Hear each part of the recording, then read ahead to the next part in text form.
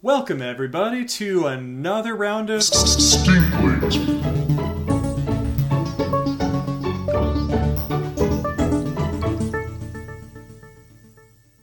where we review, talk about, read, discuss, and produce, on some occasion, bad fantasy. We're joined here with, well, obviously me. I'm John, and Laura. Hi. And we're also joined by my wonderful wife, Becca. Hello. So, Laura, Yeah. Becca, us. We love R.A. Salvatore, don't we? I do. I keep a picture of him under my pillow, and I kiss it before I go to bed every night. I don't know what he looks like. Oh, he looks nothing like you would expect. He also has a really thick Brooklyn accent. I also didn't really? expect that. Okay, Yeah. now we're Googling R.A. Salvatore to see what he looks like. I hope he doesn't look Yes. like Bernie Sanders, because that's who I have on my No, he search bar does. right He looks now. nothing like Bernie Sanders. Okay, really? Oh, Huh. he reminds me of Dave Barry, actually. He kind of does. He does have that Dave Barry appearance. He's like if Dave Barry were attempting to cosplay as the Jolly Green Giant.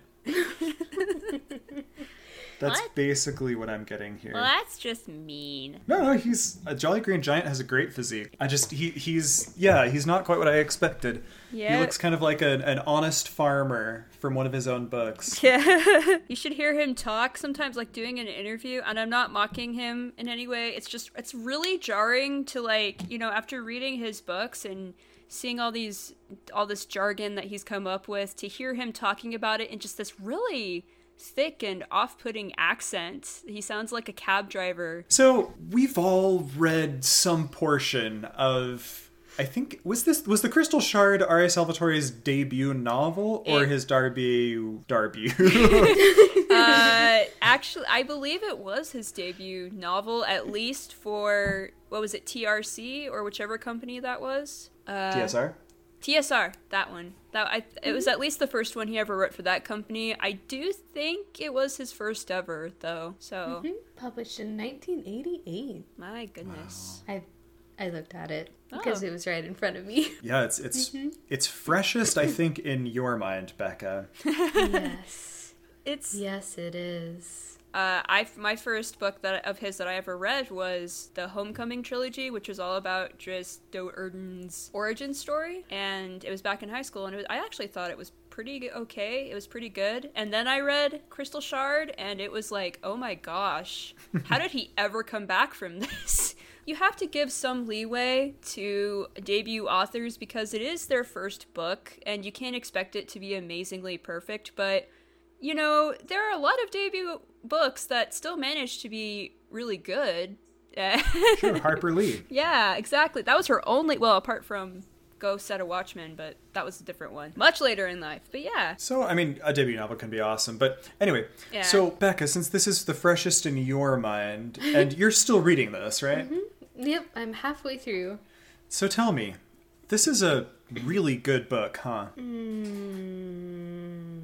I wouldn't use those words to describe it. It's very diplomatic. So it isn't the first R.A. Salvatore novel I've read. I think I started with the Homecoming trilogy first, but I only read one of them years and years and years ago. And I think I read one in the Icewind Dale trilogy. Yes, Crystal Shard. It is. I mean, it is for TSR, and it's very much, you know, you have the D&D setting, and you're kind of stuck into a corner because you have, like, dwarves. Okay, so the dwarves are according to Gary Gygax's dwarves, and the drow are Gary Gygax's drow. And, I mean, this is a very, very personal, me, Becca, biased, is I think when you do novels in this setting, it can force you to do things with characters and with peoples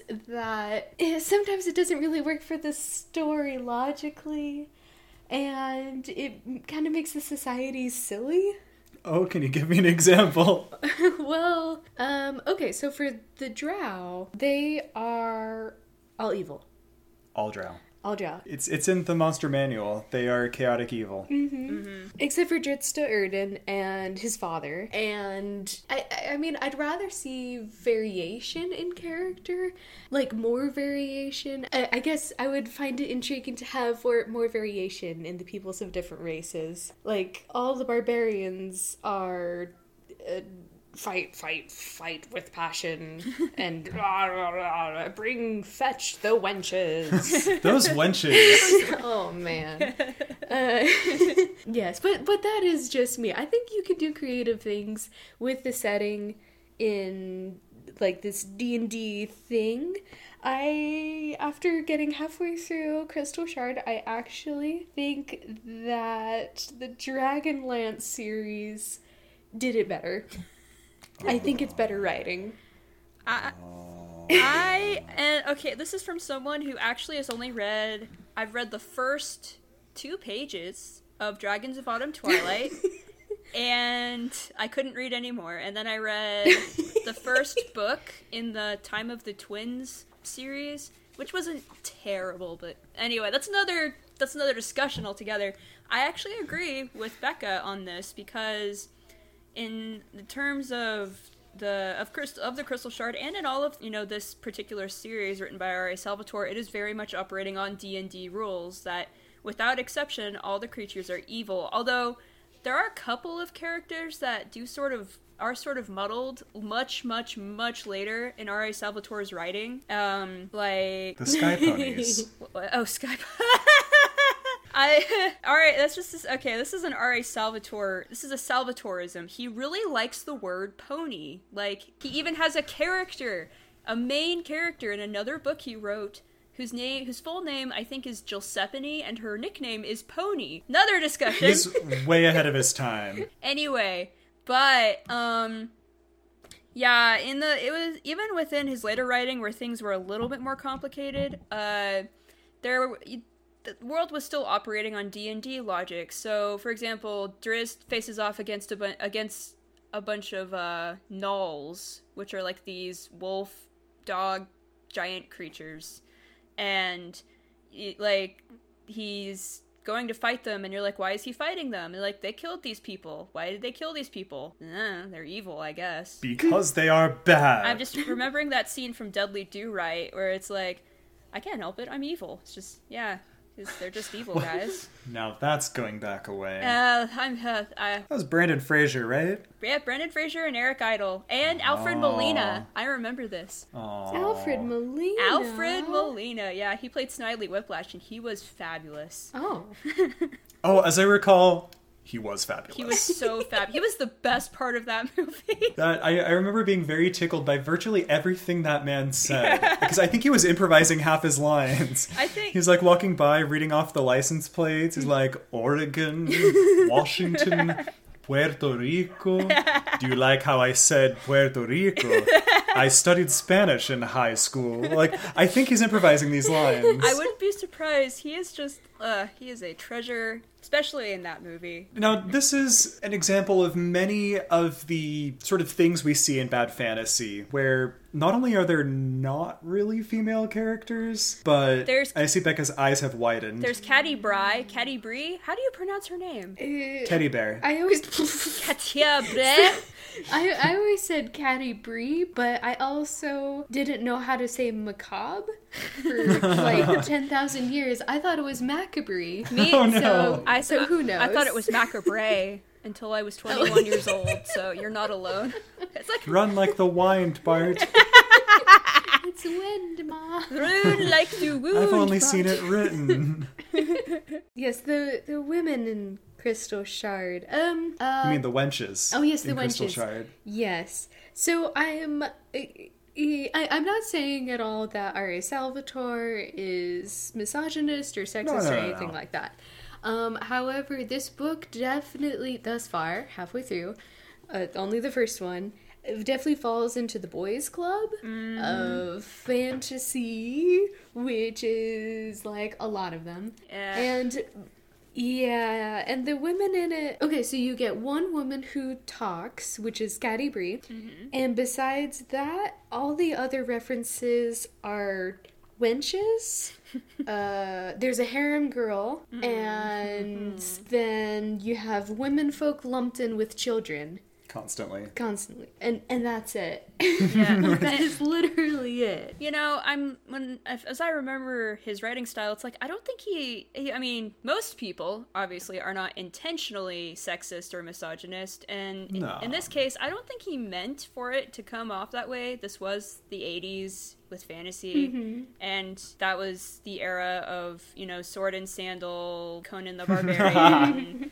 That's that glorious genre. so Red Sonja was there, I guess, but no, we all know why everybody remembers her. Anyway, but yeah, in this case, Cathy Brie, or whatever her name is, Bra. she doesn't really feature much in the book except as a spunky, oh, I can do the same thing as boys do character, except she doesn't, and she's also mostly an object of romantic affection for the first, like, I don't know, few books. She's... Oh, yeah. And that's the purpose she serves for, like, most of the first part of the series. And then she actually does get an interesting character arc later. And to be fair, now I think the kindest way to look at this is probably also the most realistic, where this is D&D, which at that time, and still kind of to today, was a lot more like, you know, the outcast guys, the nerdy guys who played it. And I think a lot of us grew up with Tolkien. Let's see, our female characters were Éowyn. Arwen was technically in the story, but in the book, she really doesn't play much of a role. Yeah. Galadriel. Galadriel, the, like, elf goddess. Queen. The gal who works in the houses of healing at the end of Return of the King. Yeah. Shelob is technically female. Yeah, she technically is female. I mean, I don't know how you would tell, like, anatomically, I'm not sure how that works with spiders, and I don't want to know. That's like one of those things that if I ever found out, I would probably, like lobotomize myself to forget. But it's just a spider. That's all you need to know. Just a giant freaking spider. Do you really? And it's right there in the name. Yeah, exactly. So Tolkien was a product of his time, and Sure. You know, most of the histories and the epics that he studied featured male heroes. Very male-centric. And so I think that could be maybe forgiven, that's kind of just a cultural default of this group. It's not an excuse. It's not saying, you know, oh, this completely makes it okay. But it's like, I mean, You understand. He probably wasn't even thinking about it. Right. So... Although, so that romance, Becca... That romance. Cathy Brie, or Cathy Brie, bra. Bida. So how does he refer to her again? So the first time she's referred to is Dritster Erden. He's talking to his friend the dwarf Bruenor, and where Bruenor's kind of standoffish, not showing a lot of affection for the people he knows, even though he really does care for them. And he's like, oh, but what about your gal that you adopted from that place, Cathy Brie? Spot on Dritster Erden there. Oh yes, that's exactly what he sounds like. Anyway, and Bruenor, to, you know, not show that he cares, it's like, she's but a serving wench. And and there is a great passage, I don't know if I can find it again, where Wulfgar, who is another person that Bruenor... I mean, he calls it adopting. Bruenor calls it adopting him. But really, Wulfgar is an indentured servant. Yeah. Yes. And it's a very weird dynamic, I thought. But that's just me. So this is Wulfgar looking at Cathy Brie. Yes, I quote... Wulfgar marveled at her graceful movements. Like the polarity of her curious emotional blend, Cathy Brie also proved an enigma physically. She was tall and slender, delicate by all appearances, but growing into womanhood in the caverns of the dwarves, she was accustomed to hard and heavy work. I guess the difference between where you have the juxtaposition of Tolkien and his ilk, I don't know, usually ilk is a negative word.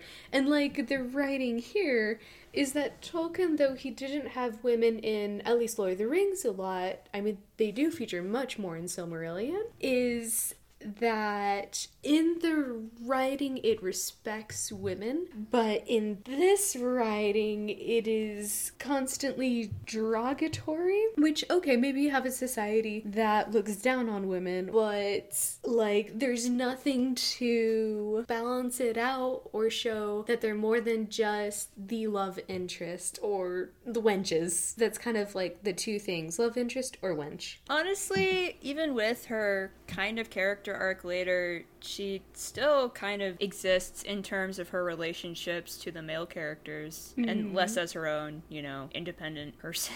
Just because they can have super powerful weapons or skills, if they're shown to be nothing more than a sex object, then you have failed. What does a woman know of honor? And even Quote from the book, by the way. And even more interesting, her weapon of choice, from what I can remember, is the bow, which is typically given to female characters in fantasy. For some reason, I mean, I think the idea is like, it's the weaker weapon or whatever. But it's Do you know how not. much arm strength it takes to draw a bow? Especially one that does the things that she does with her bow. That girl's got, like, mad guns. Like, She's super gotta, pumped.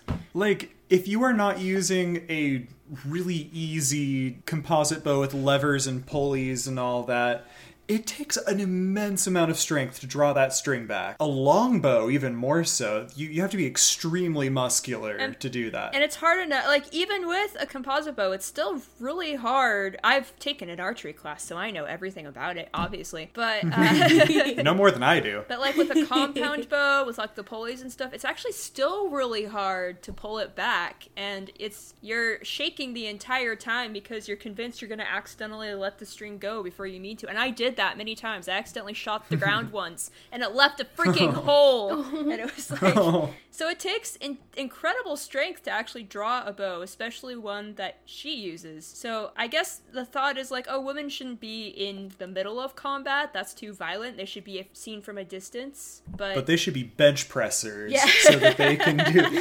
In a way, it would be flattering that you always give the women the bow, which requires such immense upper body strength, if it didn't reek of a bit of condescension. Yeah, and if they could be, like, portrayed as more, Gwendolyn Christie, Yeah. more like that, and like, wah, rather than she was lithe and slim and coming into womanhood, and, Lithe? like, lithe? Is it live? I don't know. Macabre. I have no idea. Leave? Is it We don't know how to say words. Blind? Yes, basically not Becca size. Becca is small, for those who are not watching her right here. Yeah. This is probably typical a lot of the bad fantasy that we'll ever go over, including my very own Adzel series. I am hardly, as you've already heard, immune to all of this as actually, 12-year-old me. I want you to write a page where you describe Sonadred in the same way that Catti-brie is described in this book. Like, he was in...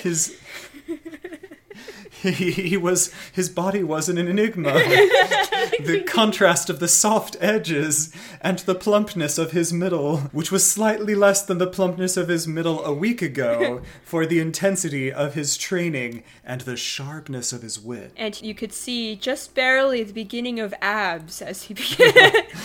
He was coming into the full bloom of his manhood.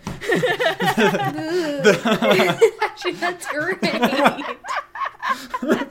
The barest hint of abs began to peek through the soft clouds of his middle. The mauve shadows gentle. Anyway. This could go on, and that would be amazing. As bad as that is, I don't know that it's worse than my new favorite thing, which is medieval historical Harlequin romances. Oh yes, those do exist. They're even better than the Napoleonic era. Medieval Harlequin romances, they're not fantasy, but they really are. They're just not magical fantasy. And they suffer from a lot of the same things that bad fantasy suffers from, like people attempting to write in this ancient sounding dialect and using what in their minds is medieval antiquated speech. And it's really not. So I happen to have one of these books open right here. She was infinitely aware of Sir Gerard's dark eyes fixed on her, and it was all Aislinn could do to meet them. As he said, "You have my thanks, Lady Aislinn. I will not allow myself to impose upon your usual routine again. I know how the young need their rest." She felt the chagrin that flashed from her own eyes to his. Then quickly she forced her gaze to fall, bowing and making a hasty exit. Was the man mad? And what was wrong with her father to have treated her like a child before the other man, needing her rest indeed? She was a woman, some 19 years of age. Oh, spinster, positively. Yeah. And two things. One, I think it's Ashley. That's how it's pronounced. Not Aislinn? Not Aislinn, it's Ashley. I'm fairly certain it's pronounced Ashley. Yeah, it's Irish. Oh. Also, how old is this guy? Sir Gerard? Yes, I'm just curious. I don't know. Because he sounds like, from the way she's describing him, it sounds like he's like 40. Well, to judge from the cover, somehow this man got conditioner. And his hair is swept back in a very 1980s style. And he's holding a bared sword and staring off kind of like dully into the distance, while Ashley, I guess, has one manicured hand on his shoulder and is also staring off into the distance. Yeah, he kind of looks like he's contemplating which sandwich he's going to order at the sandwich shop. And he just happens to have his sword out. Mm-hmm. Oh wait, I was wrong. It's Ashlyn. I was sort of right. Okay, that makes more Okay. sense. Aislinn. Still, that's, by the way, Dragon's Night. Definitely something you should look up. These books really like to make puns on night versus night. Yeah. They really like those. Anyway, as bad as R.A. Salvatore's initial foray was, at least it's not medieval Harlequin romance. Yes, Wow. and I will finish Crystal Shard, and I will read the rest of the Icewind Dale trilogy and report back on what happens in the next books, how the writing transforms. Are there more wenches? The answer, Becca, there are always more wenches. Oh no. Do the sky ponies indeed appear?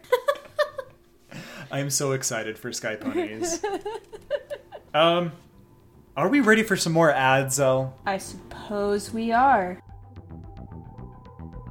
Our heroes have devised a brilliant plan to defend their village, Narthaza, against the oncoming threat of Kithris and the strange not-orcs that he employs. Having narrowly escaped an encounter with them in the forest and being saved by a selfless deer who literally threw himself in the way of an arrow that was aimed at Sonadrid, and jumping across the river and being asked if he was working out, Sonadrid devised a brilliant plan, which was to cut down all of the trees and light their fields on fire using ale to make them more flammable. We left off as they were preparing for this battle. "All right there, Sonadrid," came a voice from behind him. He started with surprise and spun to face Swag, mirth clearly visible on his face from Sonadrid's leap of fright. Yes, fine. Thank you, Sonadrid said, breathing heavily. Swag grinned. I'll tell you, lad, he said, and Sonadred rolled his eyes. Whenever Swag told any lads anything, it nearly always became a speech. Sure enough, he continued in a meaningful tone. This battle will be right up your alley. It's just like the old stories. A group of valiant knights defending their keep against a traitor. Valiant knights? Sonadrid asked, grinning. About a 50 band of farmers and villagers. Very reassuring. Thank you, Meldon. We're all gonna die. This is hilarious. This, No, actually. Almost every man here that wasn't born here is a knight. What? What? No, actually, most every man here that wasn't born here is a knight. Okay. Let's, English major, let's diagram the sentence. Okay. Of the men who weren't born here, who are here, most every one of them is a knight. Okay. That was almost like a poem right there.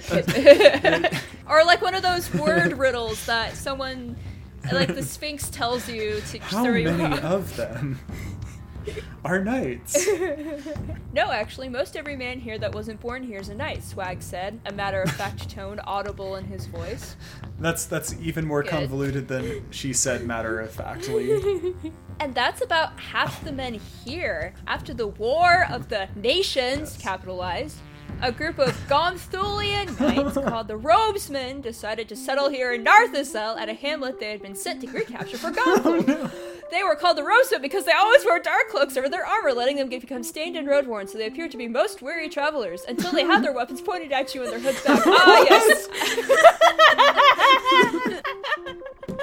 I was one of them. I was a bandit. You were highwaymen. Your father was the leader. We managed to avoid the worst of the war by staying in Lindala, convincing all the common folk of the nearest villages and hamlets to rebel, and cutting off supply routes to the main Lindalan castles. We had our blades cast to one of the villages where a master smithy named Durham Eridane was overstocked with the metal of a nearby meteor. And called them our road blades. Heck, Kithris seemed particularly keen on getting that unnatural metal for his sword. Aye, Kithris was numbered among us, but back then, he was a good man. Oh. He became bitter over the years after his wife and children all died. I didn't know he had kids! What? Did they die in the river too? Did everyone die in that river? Okay, anyway. He became bitter over the years after his wife and children all died, and his rivals seemed to be off so well. He paused, and Sonadred listened intently.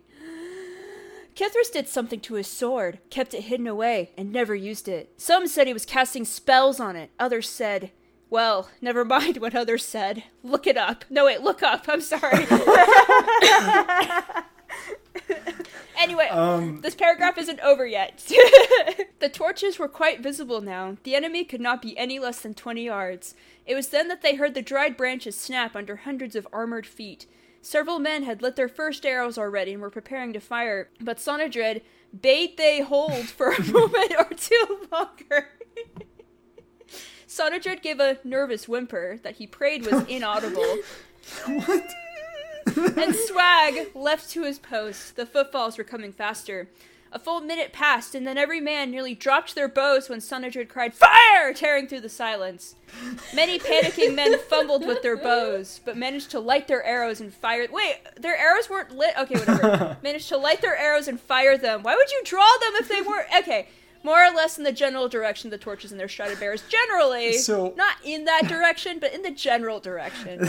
Somewhere around there. So only 20 yards?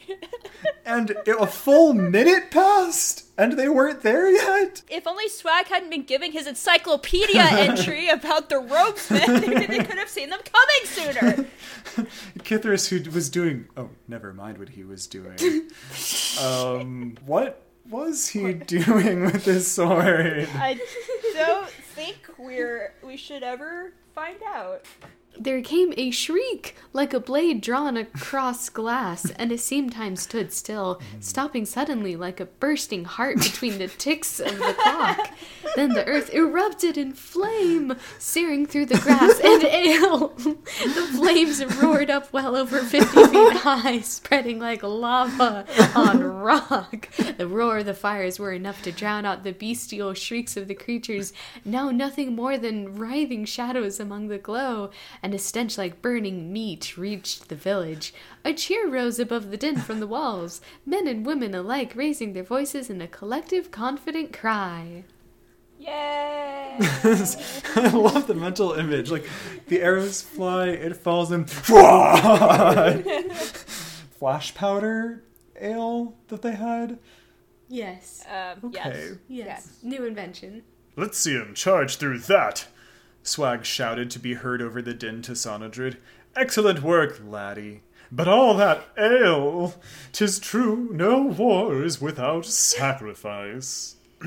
That's the only alcoholic drink in this place. That is. Ale. Ale, and the only occupation for women is wench. Or Sonodred's serve mom. ale. That's the only other, is Sonodred's mom. Well, and you have to, that's gotta be like a tough job market, where you're like, everyone's gonna want to be Sonodred's mom because at least she doesn't have to do anything, whereas the wenches have to work like 24 hours Yeah. serving ale. He chuckled, knowing that no one could hear him but himself. Okay? But he paused as well. There was something in Sonodred's eye that sent a chill down his spine, despite the blazing heat in front of them. The smoke blotted out the moon entirely, a mantle drawn across the sky. But the light from the fire was more than enough illumination for the soldiers to fire more unnecessary arrows into the din. As though there were not dying creatures before him or hundreds of people depending on him behind him, a grin began to break out on Sonodred's face, much more thin than Swag remembered it ever being. It's not over, Sonodred said in a quiet voice that should have been lost in the sounds of battle around him, but everybody heard it. Yeah, naturally. The hardest part has yet to come. As these strangely audible words left his lips, the flame parted from the river to the village, wide enough for 5 large men to walk through abreast. So, like, Sonodred pre or post training? Why not just 6 average sized guys? Why 5 large men.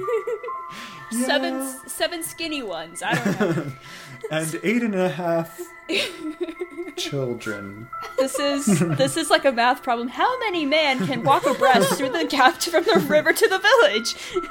Standing directly in the path was a tall man, standing straight with a regal posture, his elbow-length hair flowing behind him, untouched by the scene of carnage on either side of him. He wore sparse armor, but about himself, a partial breastplate and iron leggings, plates covering his shoulders, and black velvet was draped around his shoulders, flowing behind him as he walked slowly to the wooden wall, and as he walked, Swag could swear he heard the theme dun dun dun dun da da da da da dun dun dun dun dun. And I will confess, 110%, I was absolutely trying to channel Sephiroth here. I knew it. No, 100%. I had been playing Final Fantasy VII when I was writing this. This is a true story, complete transparency here. Kithris! Swag cried from the battalion. You dare return! He turned to the archers by him and ordered them to kill him. Each arrow fired found its mark, and in moments Kithris was bristling with arrow shafts. Through the envelope of flesh, however, none saw the smile on his face. He took another step, and there was a sharp intake of breath. The wood of the shafts splintered and fell to the charred and barren earth, revealing Kithris without so much a dent in his breastplate. With one gauntleted hand, he gestured at the wall with an open hand and clenched it suddenly into a fist and pointing it toward the ground. The thick nails and wedges holding together the wall undid themselves and left the wood to fall to the ground, men falling with it. Dust filled the air mixed with smoke and ash, and through the fray, Sonodred was vaguely visible, standing proudly with a long, jagged sword in his hand. For the first time in 1,000 years... Oh boy, are we gonna get more exposition.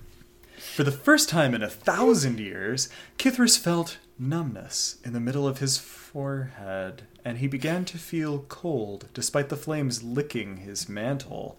And he recalled groggily that the emotion was called dread. Sonodred had drawn the sword. Staring at the blade he himself had supplied his opponent with, he saw the great and obvious flaw in his plan, and felt like quite the idiot. Another emotion he was rather unfamiliar with. I'm sure. In 1,000 years. Drawing upon his own powers, he knew already the outcome, but the more he thought this, the more he began to realize that he could still redeem himself of his mistake. Okay. Alright. Yep. Sonadred stood quickly the instant he hit the ground and nearly fell back over again. What? Huh? What? Let's read further. Maybe you'll actually explain. I don't have much faith in you, but we'll Nope. see. Okay. Feeling a sharp stabbing pain in his shin, he knew his leg was broken. He might have had shin splints, but his leg was probably broken. Probably. The ruin of the wall they had spent so long fortifying lay sprawled around him, and there were bodies littering the earth, some conscious and alive, others not breathing. Okay. Okay. An occasional man would still be alive and alert, but fled in panic as soon as he came to. Sonadred would have done the same had he any mobility in him at all. There was a footfall behind him, and he turned quickly, again nearly toppling himself, to see the silhouette of Kithris against the flame. Adrenaline rushed through his veins and panic gripped his mind. Hands a-shaken, he reached for his sword belt, not feeling at all like the hero he had tried to be when planning the battle. Nothing in warfare went as planned, and he felt like a fool for having thought this battle would be an exception. As his quivering hand reached the leather-wrapped hilt of his sword, he gripped it until his fingers turned white and gave it a sharp jerk. To his shock and amazement, it left the leather sheath freely, though a thin shard of the blade had broken off and fell to the earth, leaving the weapon completely unbalanced, not to mention the fact that it was already uselessly dull. Still in a panic, he found a stone and scraped the blade along it rapidly in a desperate attempt to sharpen it, then brought it level to his face until his chin was framed by the crossguards, saluting Kithris. So just a random stone?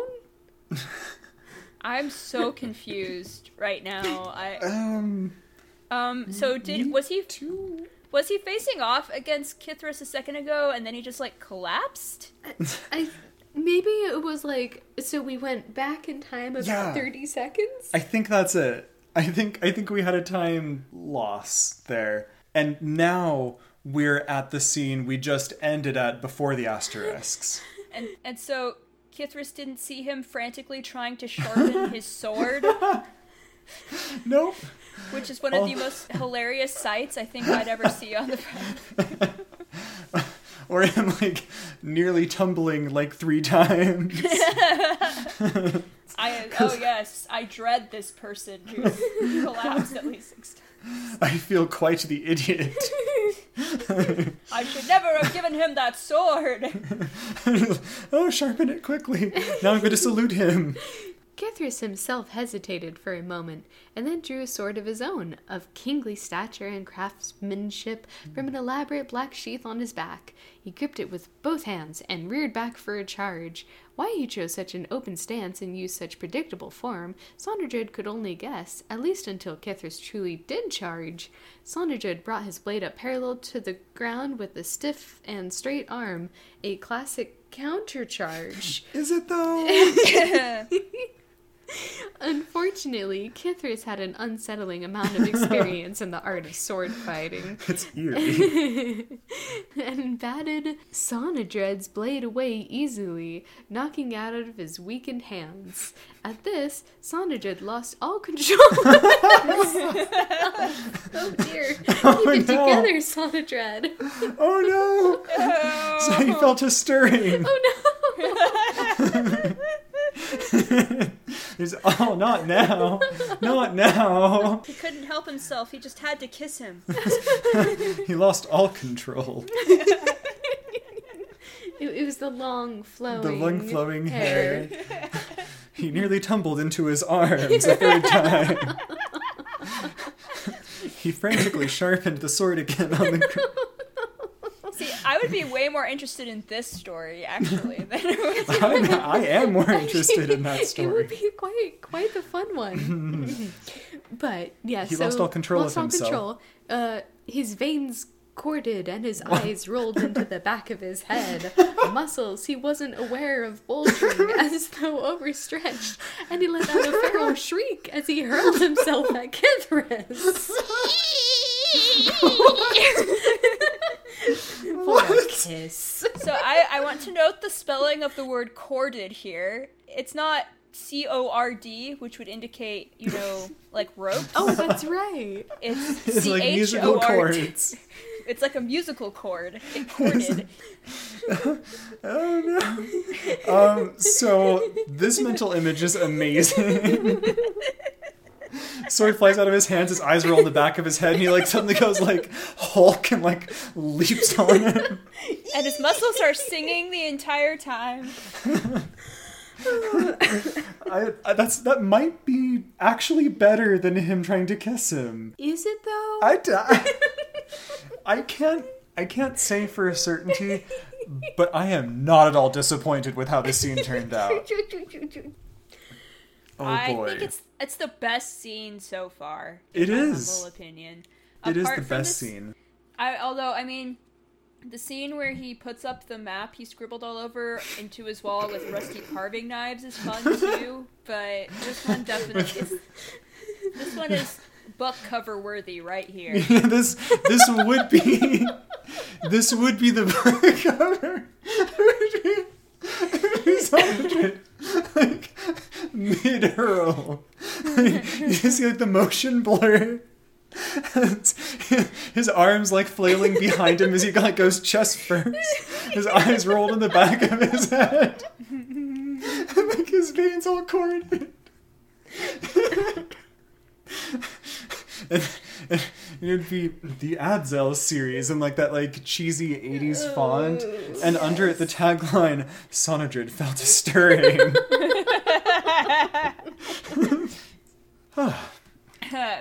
Kithris breathed for the first time in hours, it seemed to him, when the sword left Sonadrid's hand. The ancient Barrow-wrought blade? Wasn't it from a meteor a second ago? John, with everything that's happened in this story, is that really your biggest nitpick here? I suppose it is splitting hairs, and I think that's the last thing I want to have Kithris do. So, the Barrow-wrought blade would do no harm to his undead flesh this eve? So he's undead. Plot twist! That's new. Of course, he wasn't entirely surprised when Sonadrid went mad in panic. The instinct for survival was too strong in him.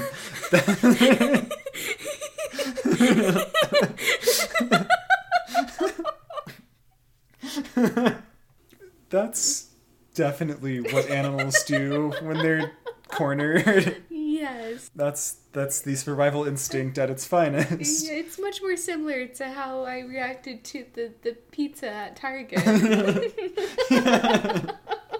Where Becca's pregnant at the moment, and we saw this pizza at Target, and Becca's eyes went wide, and you couldn't think of anything else.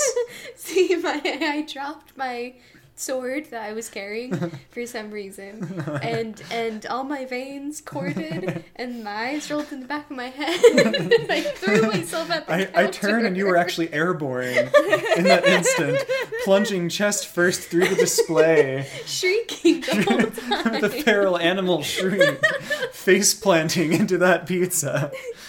It was really good. The instinct for survival was too strong in him, and he would stop at nothing to prevent his own death. What surprised him was that as Sonadrid collided with him, he felt the vengeance of his master's spirit inside the boy. Shocked he was, enough so that he stumbled backward, but before he could think to stand again, before even he had hit the ground, he felt an inexplicable pain in his spine. Letting out a cry, for the first time in many centuries, his eyes darted to his chest to see the shard of a sword jutting through his breastplate. As it passed through him, from behind. Though no weapon, but the one now lying on the ground 10 yards away, could do Kithris any real harm, all began to go black and blurry. All sound began to echo and die. The darkness at the corners of his vision crept swiftly to the center, where it dominated, and he saw no more. The sounds of the fire carnage and havoc, around him began to fade, flanging themselves in his head and playing themselves over and over, like a minstrel practicing on her lute. Oh my goodness! I used a female pronoun as the default. Oh my gosh! Another female character! Wait. Well, no, but but I didn't default to male one time. That is impressive. Good job. Star.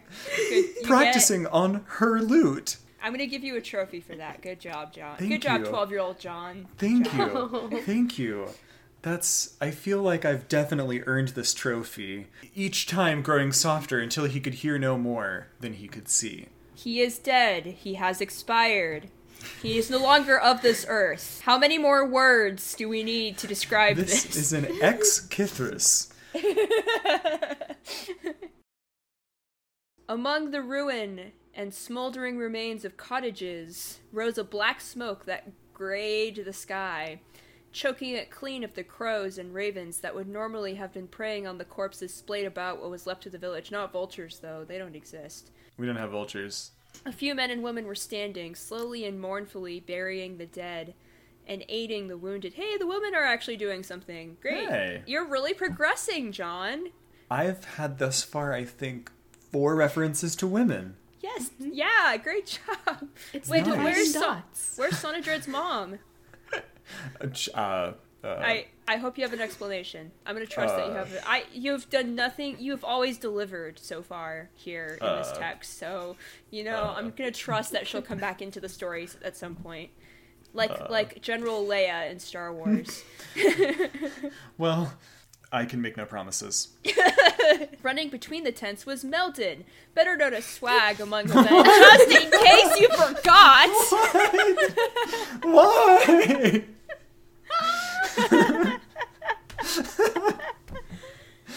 You were really worried that people are going to forget that his name was Meldon, informing everyone he met that they were to meet at what was left of the village square by sunset.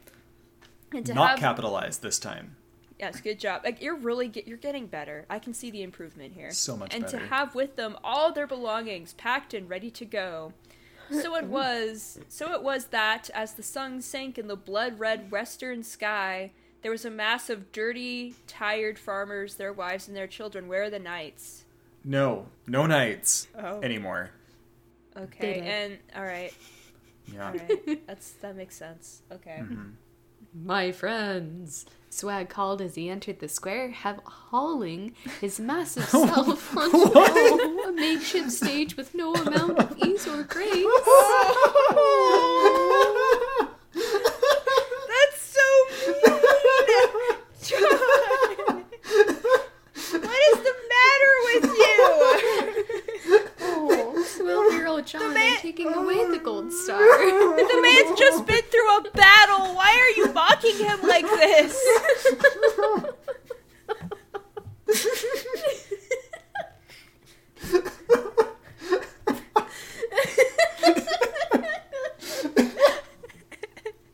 Oh no!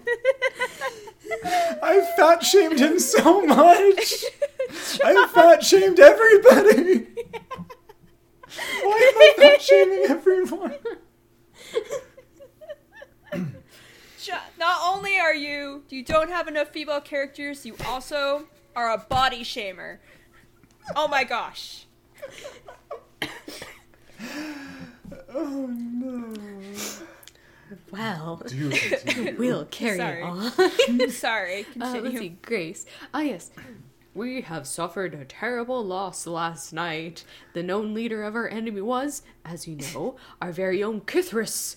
The name was met with much booing and hissing. Swag nodded and waved them to silence, his head held solemnly.